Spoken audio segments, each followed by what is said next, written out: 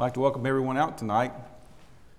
As has been stated, I know we have some visitors in the audience, and so I am not the normal preacher here.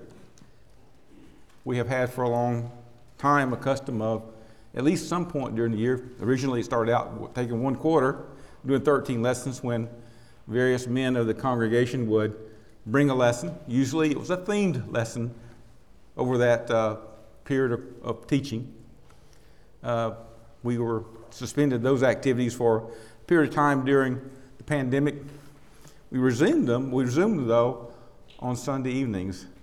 And this is, I guess, really the third year within this format of doing it on Sunday evenings. We're doing it once a month.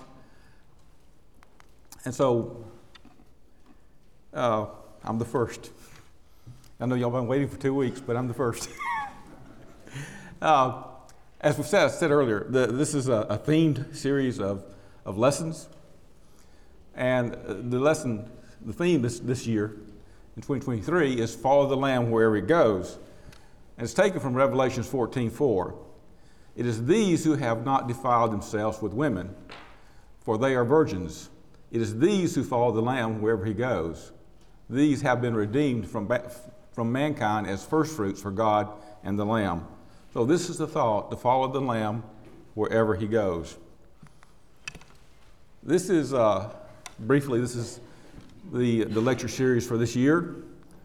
Of course, I'm doing the first one, Follow Jesus to the Temple, which is, I must be about my Father's business, is the main theme of that one. And we're skipping February, as that is the month for our gospel meeting. Chris Fry doing Following Jesus into Jordan, lesson on baptism. Then April, Robbie Howard, Following Jesus into the Wilderness, lessons on temptation and how to handle it. June, Wes Smith, Following Jesus into Galilee, a lesson on looking for opportunities and teaching others the gospel. July, Mark Townsend, Following Jesus to Caesarea Philippi, a lesson on why we believe that Jesus is the Son of God. August, Following Jesus into the Upper Room, lessons from what happened in the upper room. I may have got the month slightly out of order. June was Mark Townsend. July, Eric Martin, Following Jesus into the Upper Room. August, Gary Huggins, Following Jesus into the Garden of Gethsemane, dealing with the experiences and the prayers that Jesus offered up there in Gethsemane. Those events, dealing with, if you will, trials and how Jesus handled that, lest we can learn from that.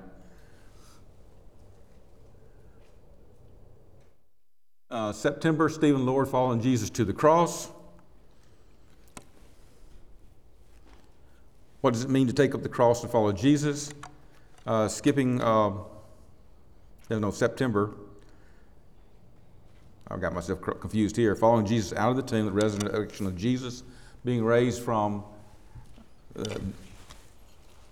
Christ to newness of life, and the last one, which will be December, Following Jesus into Glory, a lesson about heaven. Of course, as I mentioned earlier, the months of February and October are skipped because of gospel meetings. The lesson tonight is taken from a scripture in Luke. We find in Luke chapter 2, verses 41 through 52. It deals with one subject that we're probably very familiar with, when Jesus was 12 years old, when he went with his parents to the temple. I'm going to pick up there in verse 42. I'll start there in verse 41. And now his parents went to Jerusalem every year at the feast of the Passover. And when he was 12 years old, they went up according to custom. And when the feast was ended, as they were returning, the boy Jesus stayed behind in Jerusalem. His parents did not know it. But supposing him to be in the group, they went a day's journey. But then they began to search for him among the relatives and acquaintances. And when they did not find him, they returned to Jerusalem, searching for him. After 3 days, they found him in the temple, sitting in the midst of the teachers, both listening to them and asking them questions. And all who heard him were astonished at his understanding and answers. So when they saw him, they were amazed. And his mother said to him, "Son, why have you done this to us? Look, your father and I have sought you anxiously. And he said to them, why did you seek me? Did you not know that I must be about my father's business? But did they not understand the statement which he spoke to them?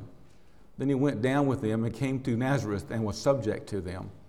But his mother kept all these things in her heart. And Jesus increased in wisdom and stature and in favor of God and men. Following Jesus into the temple. Being about the Father's business. The ESV, by the way, says, I must be in my Father's house. New King James and King James Version says, being about my Father's business. A couple of the literal translations say, must be in the things of my Father. But the idea here is that he must be about doing and the will of his Father. Now, there are a couple of things that I wanted to consider before I got to the main points of my lessons. Some ancillary points that I think hopefully actually support maybe some of the things that I would say later.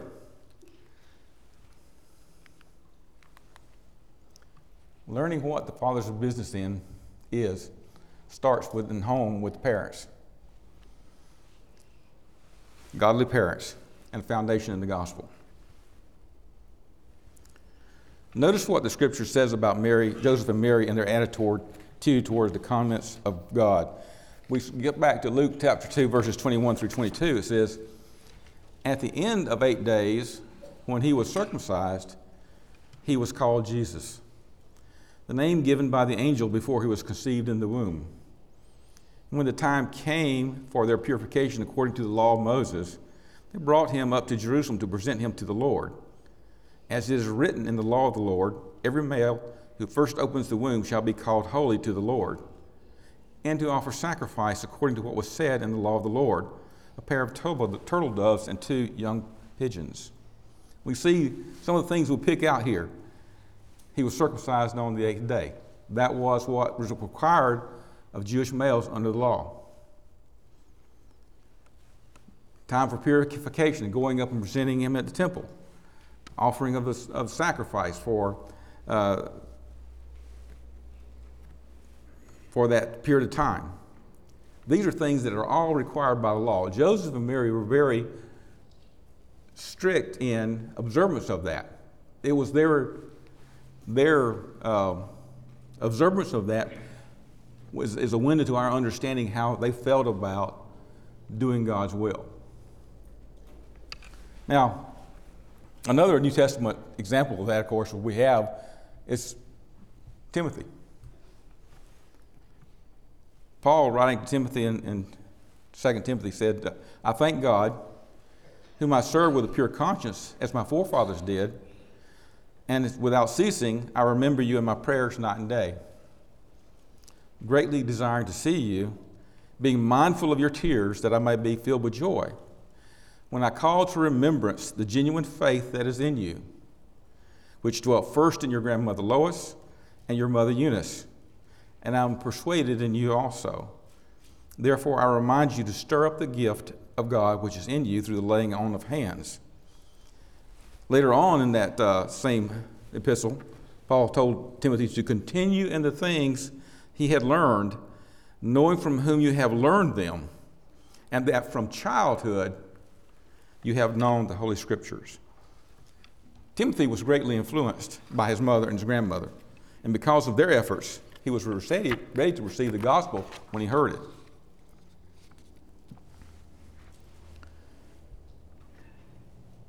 The idea of being about our Father's business starts early. It starts in the home, and it starts with parents.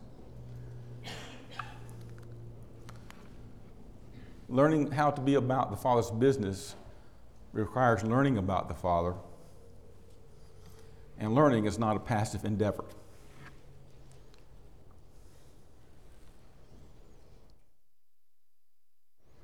I don't know of anyone that can master a subject by going home, taking the textbook, and sticking it under his pillow and sleeping on it. Osmosis does not work very well for people. And you won't get a good night's sleep either.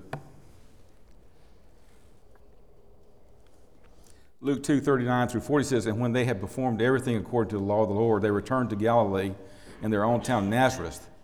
And the child grew and became strong in the Spirit." That's New King James Version. "Filled with wisdom, and the favor and the grace of God was upon him." Even as a young child, the text says that he grew and became strong in the Spirit, and he was filled with wisdom.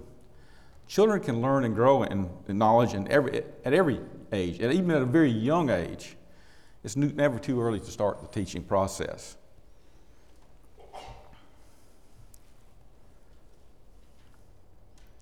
When I think about using Jesus as an example at this point, though, it's a little bit problematic for me because I'm dealing into the realm of speculation. What did Jesus know and when did he know it?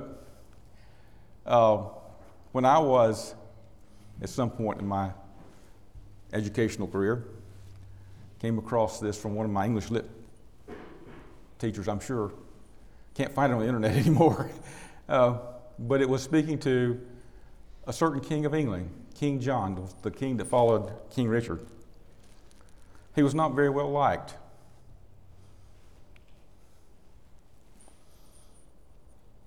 He was so badly liked that all the barons and nobles and the dukes and everybody rebelled against him. And as a consequence, something good came out of that for England, which was the Magna Carta. King John was not very well liked. And it went something like this. How was King John and the baby Jesus alike? And the answer was, at birth, they knew everything they'd ever know. In case you didn't get that, King John died knowing what he knew at birth.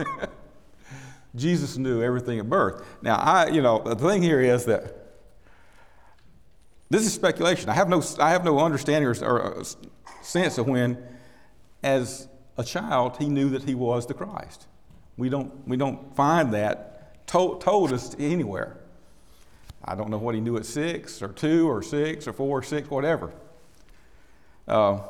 I don't know when he knew he needed to be about the Father's business, except that what the scriptures tell me, that by the age of 12, he stayed in Jerusalem, and he states after Jesus and Joseph and Mary left, he stayed in the temple. And furthermore, that at the age of 12, that Joseph and Mary found him in the temple, sitting among teachers, both listening to them and asking them questions. And they were amazed at his understanding or comprehension and his answers. It seems clear to me that even at the age of 12, Jesus was unusual in what he already knew. But note that although Jesus was the Christ, when Joseph and Mary took him home, he was submissive to them.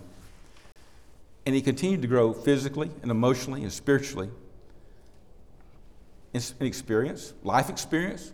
At the age of 12, there's still a lot to learn about living in this world. He still had things to learn, but clearly Jesus was taking an active part in the growing and the learning and the gaining of wisdom process that we each do when we grow through, and we grow from infant to toddler to childhood to teenager, to young adult, and on. We're continuously learning through that time frame. That is the natural course for mankind.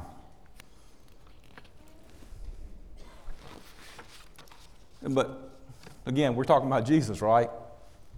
A more natural example to us, a more comparable example to us might be Timothy. He was just a normal human person, just like you and me. He learned the scriptures from his grandmother and mother. I'm convinced that Timothy, like Jesus, didn't take just merely a passive role in his learning process. He was an active participant. He took an active role in learning by listening, by asking questions, being interested in spiritual things. It may start with parents and grandparents, but at some point, a desire to learn must be present and must be pursued by the individual. Timothy pursued what he learned, and he continued in those things that he learned from Eunice and Lois and from Paul. Paul says in 2 Timothy 3:16 through 17, but you must continue. You must continue in the things which you have learned and been assured of, knowing from whom you have learned them, and that from childhood you have known the Holy Scriptures, which are able to make you wise unto salvation through faith which is in Christ Jesus. Learning is not a passive activity. You've got to be interested in learning. You've got to apply energy towards that learning process. Jesus, he was asking questions and listening to the answers at the age of 12. That's what we have to do. We can apply ourselves to study. We can ask questions of people that we trust and that we know will give us straight and true answers. This kind of interest that we find in Christ and Timothy was also manifest in the Christians at Berea. Acts 17:10 says, the brothers at Thessalonica immediately sent Paul and Silas away by night to Berea, and when they arrived, they went into the Jewish synagogue. Now these Jews were more noble than those in Thessalonica. They received the word with all eagerness, examining the Scriptures daily to see if those things were so. Many of them therefore believed, with not a few Greek women of high standing as well as men. Paul told Timothy to be diligent, to present yourself approved to God, a worker who does not need to be ashamed, rightly dividing the word of truth. Diligence in study, experience in rightly dividing the word of God is gained through the application of what we find in the word to what we see, what we hear, what we do, and yes, even to asking questions, seeking out other Christians' understanding in order to expand our own understanding. That will lead us to competence in understanding the Word and the will of God and what He wants from us. My third and final point about this, youth is not a limiting factor to be about the Father's business. Jesus was 12 years old. The text says that Joseph and Mary found him in the temple, sitting among the teachers, listening to them, and asking questions. This is in a society and culture that venerated and respected age, more so even than the culture we have today. For sure, we actually are backwards to that. We venerate youth as opposed to age. Excuse me. It would have been hard for a 12-year-old. Think about this. A 12-year-old that in the midst of teachers who would have been in their 40s, 50s, 60s even, to gain and hold their attention, to be taken seriously. Think about that, to be taken seriously. But the text says that all who heard him were amazed at his understanding and answers. I don't know how Jesus made contact with these people or how he was able to engage in conversation, meaningful conversation and dialogue with these people. But this is one thing I'm pretty sure about. He did it by being respectful and courteous to those that were older and more venerated than him. Words fitly spoken in the right way will open the door to any conversation. But Jesus' knowledge and understanding kept them there. Paul told Timothy, let no one despise you for your youth, but set the believers an example in speech, in conduct, in love, in faith, and purity. Even if you're young, okay? Even if you're young, you can bridge the age gap by being respectful and courteous in your speech and conduct. It makes an impression. At the age of 12, Jesus felt the need to be about God's business, even at such a young age as age 12. The desire was there.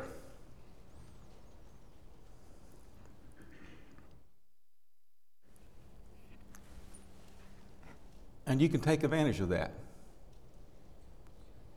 The desire is there, the opportunity is there. If you approach it in the right manner, you can teach. You can teach people your own age, You could even have a conversation, a meaningful conversation with those that are older than you, and spread maybe something that they don't know yet. So I was thinking about, those are my three ancillary points. My main point's now coming up. I was thinking about this lesson and what to get from this, being about the Father's business. And the one story in the Bible that I kept coming back to, very, very, very familiar story to everyone here. Kids sing a song about it, Zacchaeus. Luke 19 says that Jesus entered Jericho and was passing through. And behold, there was a man named Zacchaeus. He was a chief tax collector and was rich. And he was seeking to see who Jesus was. But on account of the crowd, he could not because he was small in stature. So he ran on ahead and climbed into the sycamore tree to see him, for he was about to pass by that way. And when Jesus came to the place, he looked up and said to him, Zacchaeus, hurry and come down, for I must be at your house today.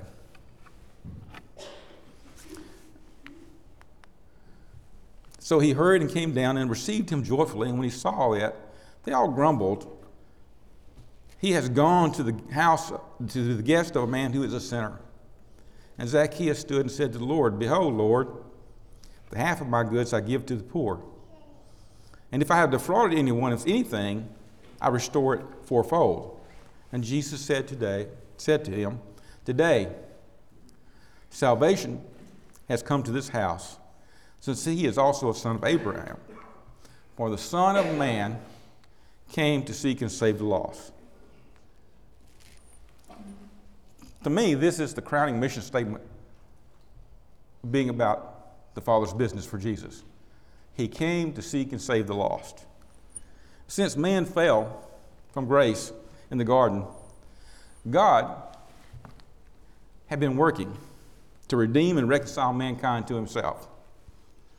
Christ came preaching the kingdom is at hand, but ultimately his mission was to fulfill God's plan to redeem man by dying on the cross as an acceptable sacrifice for man's sins, for it was through his sacrifice that peace or reconciliation was made between God and man. God redeemed man from death, of the wages of death, or the wages of sin and the bondage of sin, by sacrificing his Son on the cross.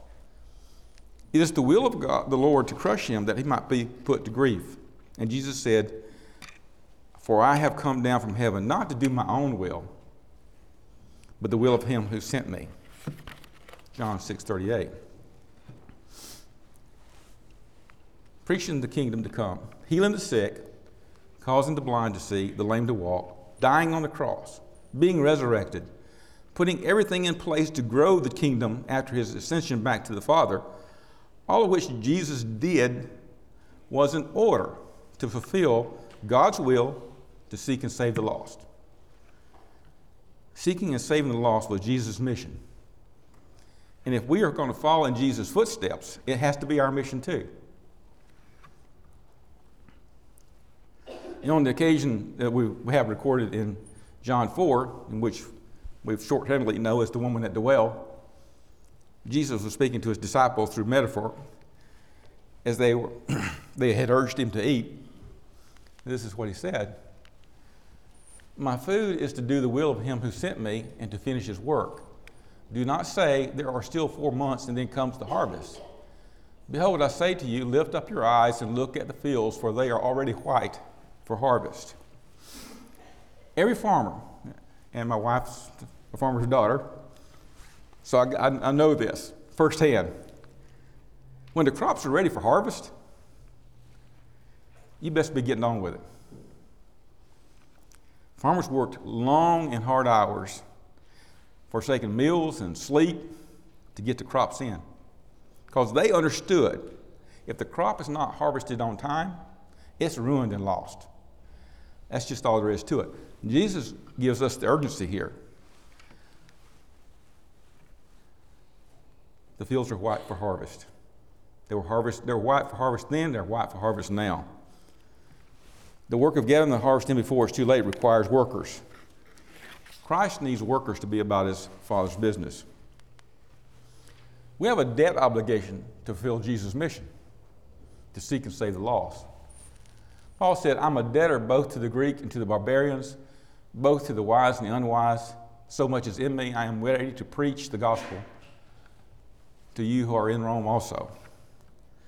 Paul felt a heavy obligation because, as he noted to Timothy, he proclaimed that Christ had come into the world to save sinners, of which he himself was the chief sinner.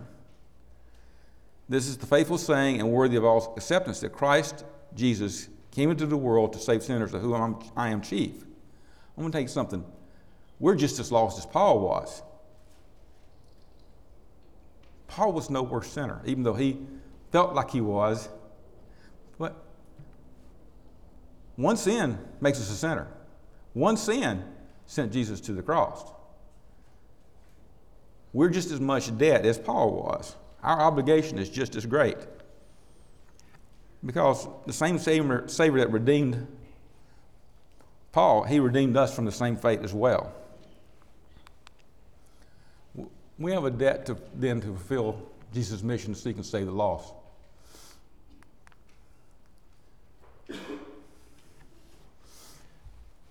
Paul said in chapter 10 of Romans, how then can they call on the ones that have not believed in, and how can they believe in the one whom they have not heard?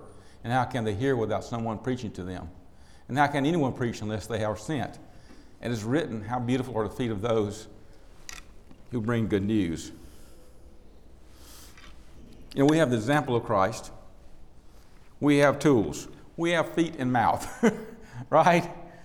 We have the necessary things. We are God's hands, right? To do his work here on earth.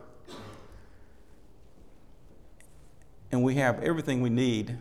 Everything is supplied to us to fulfill Christ's mission. We can bring the good news, and we too can be about the Father's business. What else might be the Father's business? God's work is sanctification. God said, you shall be holy, for I am holy. Jude, a bondservant of Jesus Christ, and brother James, to those who were called, sanctified by God the Father, and preserved in Jesus Christ. Paul, speaking of marriage and the role of husbands and wives to marriage, makes up the comparison to the relationship of Christ to the church. In Ephesians 5:25-27, he says, husbands, love your wife, just as Christ also loved the church and gave himself to her, for her, that he might sanctify and cleanse her with the washing of water of the word, by the word, that he might present her to himself a glorious church, not having spot or wrinkle or any such thing, that she should be holy and without blemish. Hebrews 10:14 says, for by a single offering he has perfected for all those who are being sanctified.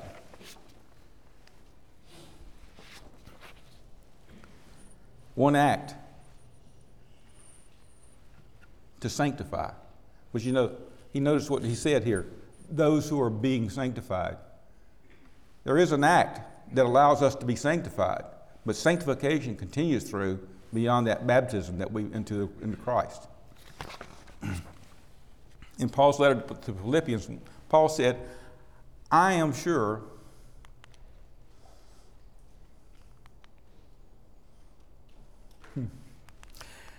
that he who began a good work in you will bring to you into completion at the day of Christ. There is a beginning which Christ died for us, and there will be an end when he returns. Paul expressed confidence in the character of the Philippians that they would remain firm in their faith and conviction, persevering to the end. It's our duty to continue the work of sanctification that God started through Christ's sacrifice and our acceptance and obedience of the gospel. Peter said it this way.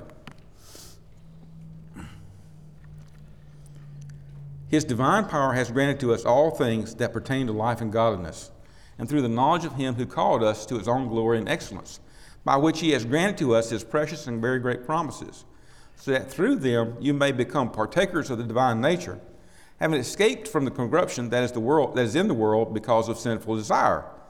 For this very reason, make every effort to supplant your faith with virtue, and with virtue knowledge, and with knowledge self-control, and self-control with steadfastness, and steadfastness with godliness, and godliness with brotherly affection, and brotherly affection with love. For if these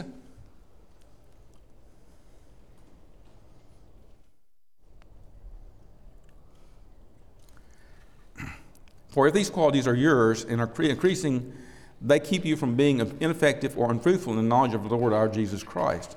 For whoever lacks these qualities is so nearsighted that he is blind, having forgotten that he is cleansed from the sins. Therefore, brethren, be more diligent to confirm your calling and election, for if you practice these qualities, you will never fail. For in this way there will be richly provided for you an entrance into the eternal kingdom of the Lord, our Lord and Savior, Jesus Christ. There's a part here we understand. Okay? We have this part in this process of sanctification. We have the need to build up and to edify ourselves, not just ourselves, but the body of Christ as well.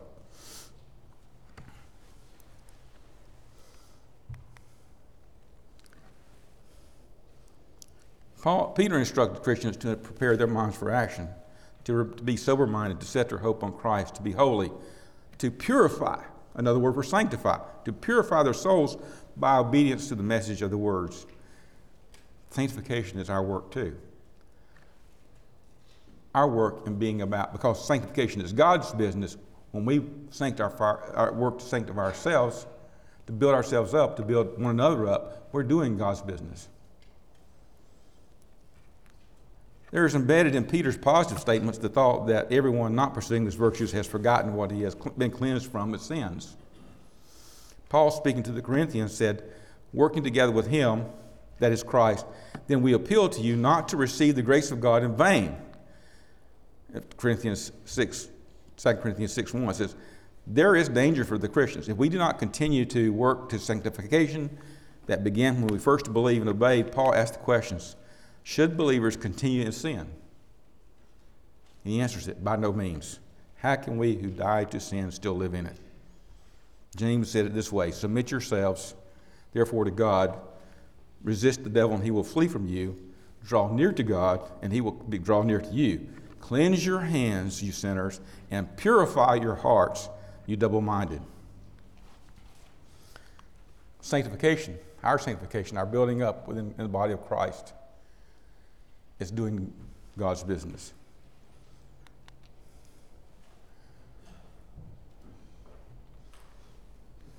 We're to continue in spiritual growth.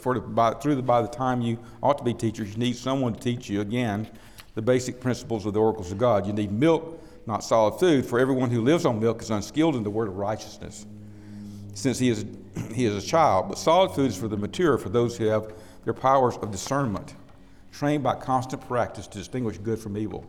Hebrews 5:12 through 14. Paul said in Romans 12:2, do not be conformed to this world, but be transformed by the renewing of your mind, that you may prove what is good and acceptable in the perfect will of God.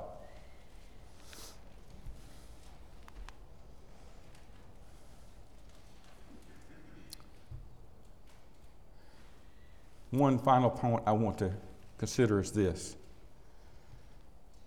Love is also God's business. John 3:16 says, for God so loved the world that he gave his only Son, that whosoever believed in him should not perish, but have eternal life.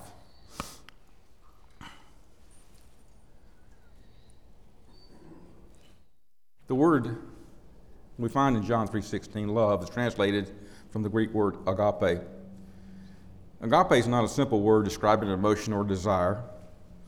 Rather, it's a word that calls for action. Such love seeks the well-being of the object of its love. Its motivation lies in the nature of the one who loves. It's God's nature to love or seek the well-being of his creation. It also conveys his will with respect to how we treat each other. John 13 through 30, verse 34 says, "A new commandment I give you, that you love one another just as I have loved you. You are also to love one another, and for all men." When it says that God loved his creation, it wasn't talking about just trees and mountains. Okay? We have stewardship of what he has created for us. We should take care of it. But Christ didn't come to die for the trees. He didn't come to die for the mountains or the streams. No matter how beautiful it was, he didn't come for that reason. He came and died for mankind to seek and save the lost, to reconcile them to himself.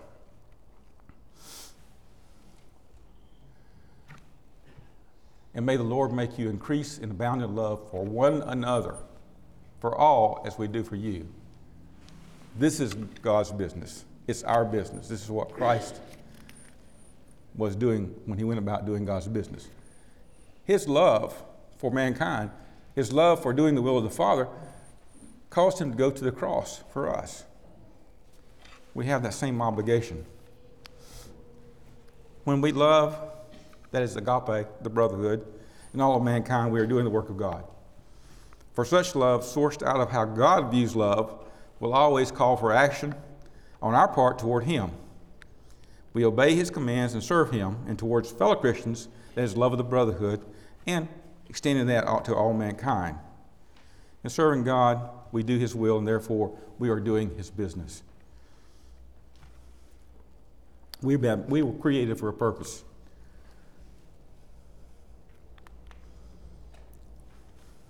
For we are his workmanship, created in Christ Jesus for good works, as God prepared beforehand that we should walk in them. Ephesians 2:10. So then, as we have opportunity, here's our business part. Let us do good to everyone, especially to those who are of the household of faith. Galatians 6:10. Good works and doing good to others is doing what God wants us to do. If God did not love us, we would be lost without hope. In Romans, Paul says, "Let love be without hypocrisy. Abhor what is evil. Cling to what is good. Be kindly affectionate to one another with brotherly love. In honor, giving preference to one another, not lagging in diligence, fervent in spirit, serving the Lord, rejoicing in hope, patient in tribulation, continuing steadfastly in prayer, distributing to the needs of the saints, given to hospitality. Bless those who persecute you, and bless and do not curse. Rejoice with those who rejoice, and weep with those who weep. Be of the same mind toward one another.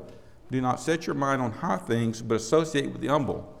Do not be wise in your own opinion. Repay no one evil for evil. Have good regard for good things in the sight of all men. If it's possible, as much as depends on you, live peaceably with all men."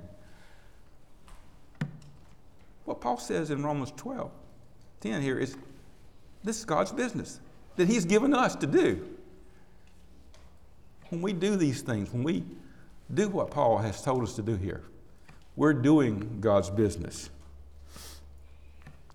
Ephesians 4:28, last verse I'll read up here, is let the thief no longer steal, but rather let him labor, doing honest work with his own hands, so that he may have something to share with everyone in need. Let no corrupting talk come out of your mouth, but only such as is good for building up, and as fits the occasion, that it may give grace to those who hear. And do not grieve the Holy Spirit of God, by whom you were sealed for the day of redemption. Let all bitterness and wrath and anger and clamor and slander be put away from you, along with all malice. Be kind to one another, tenderhearted, forgiving one another, as God in Christ forgave you. Christ came and died on the cross. He died for everyone. He died not just for the ones that are here tonight. He died for the whole world. And he wants everyone to be saved. Inasmuch as Christ is not here. We are his hands and his feet, his tongue, his ears. We walk upon the earth And it's through us that he operates and going about his mission, being about his Father's business, seeking the lost and saving them. And that's what we're about here. I hope that's what we learned from the lesson. My lesson is at an end. But as we think about this tonight, maybe you're not following in the footsteps of Jesus yet. Maybe you wanted to. Maybe you've been here time and time again. You've heard lessons. You know what to do. You've been enjoying in song and prayers with the others, but yet you've not committed. To follow in the footsteps of Jesus requires a step. One step out of where you're sitting in your comfort zone tonight. Moving forward, following in the steps of Jesus. This is the opportunity we have tonight for that. If you want to take advantage of that, this time, this opportunity, as we begin to sing, or have you been following the footsteps of Jesus, you've kind of wandered off the path? Maybe it's time now to get back on it. We stand ready to help in any way we can, through prayers, confess your sins, get straight, get back in the path, and follow in the steps of Jesus. This is an opportunity for that as well tonight as well. Join me as we lead in, Jacob leads in singing the invitation song.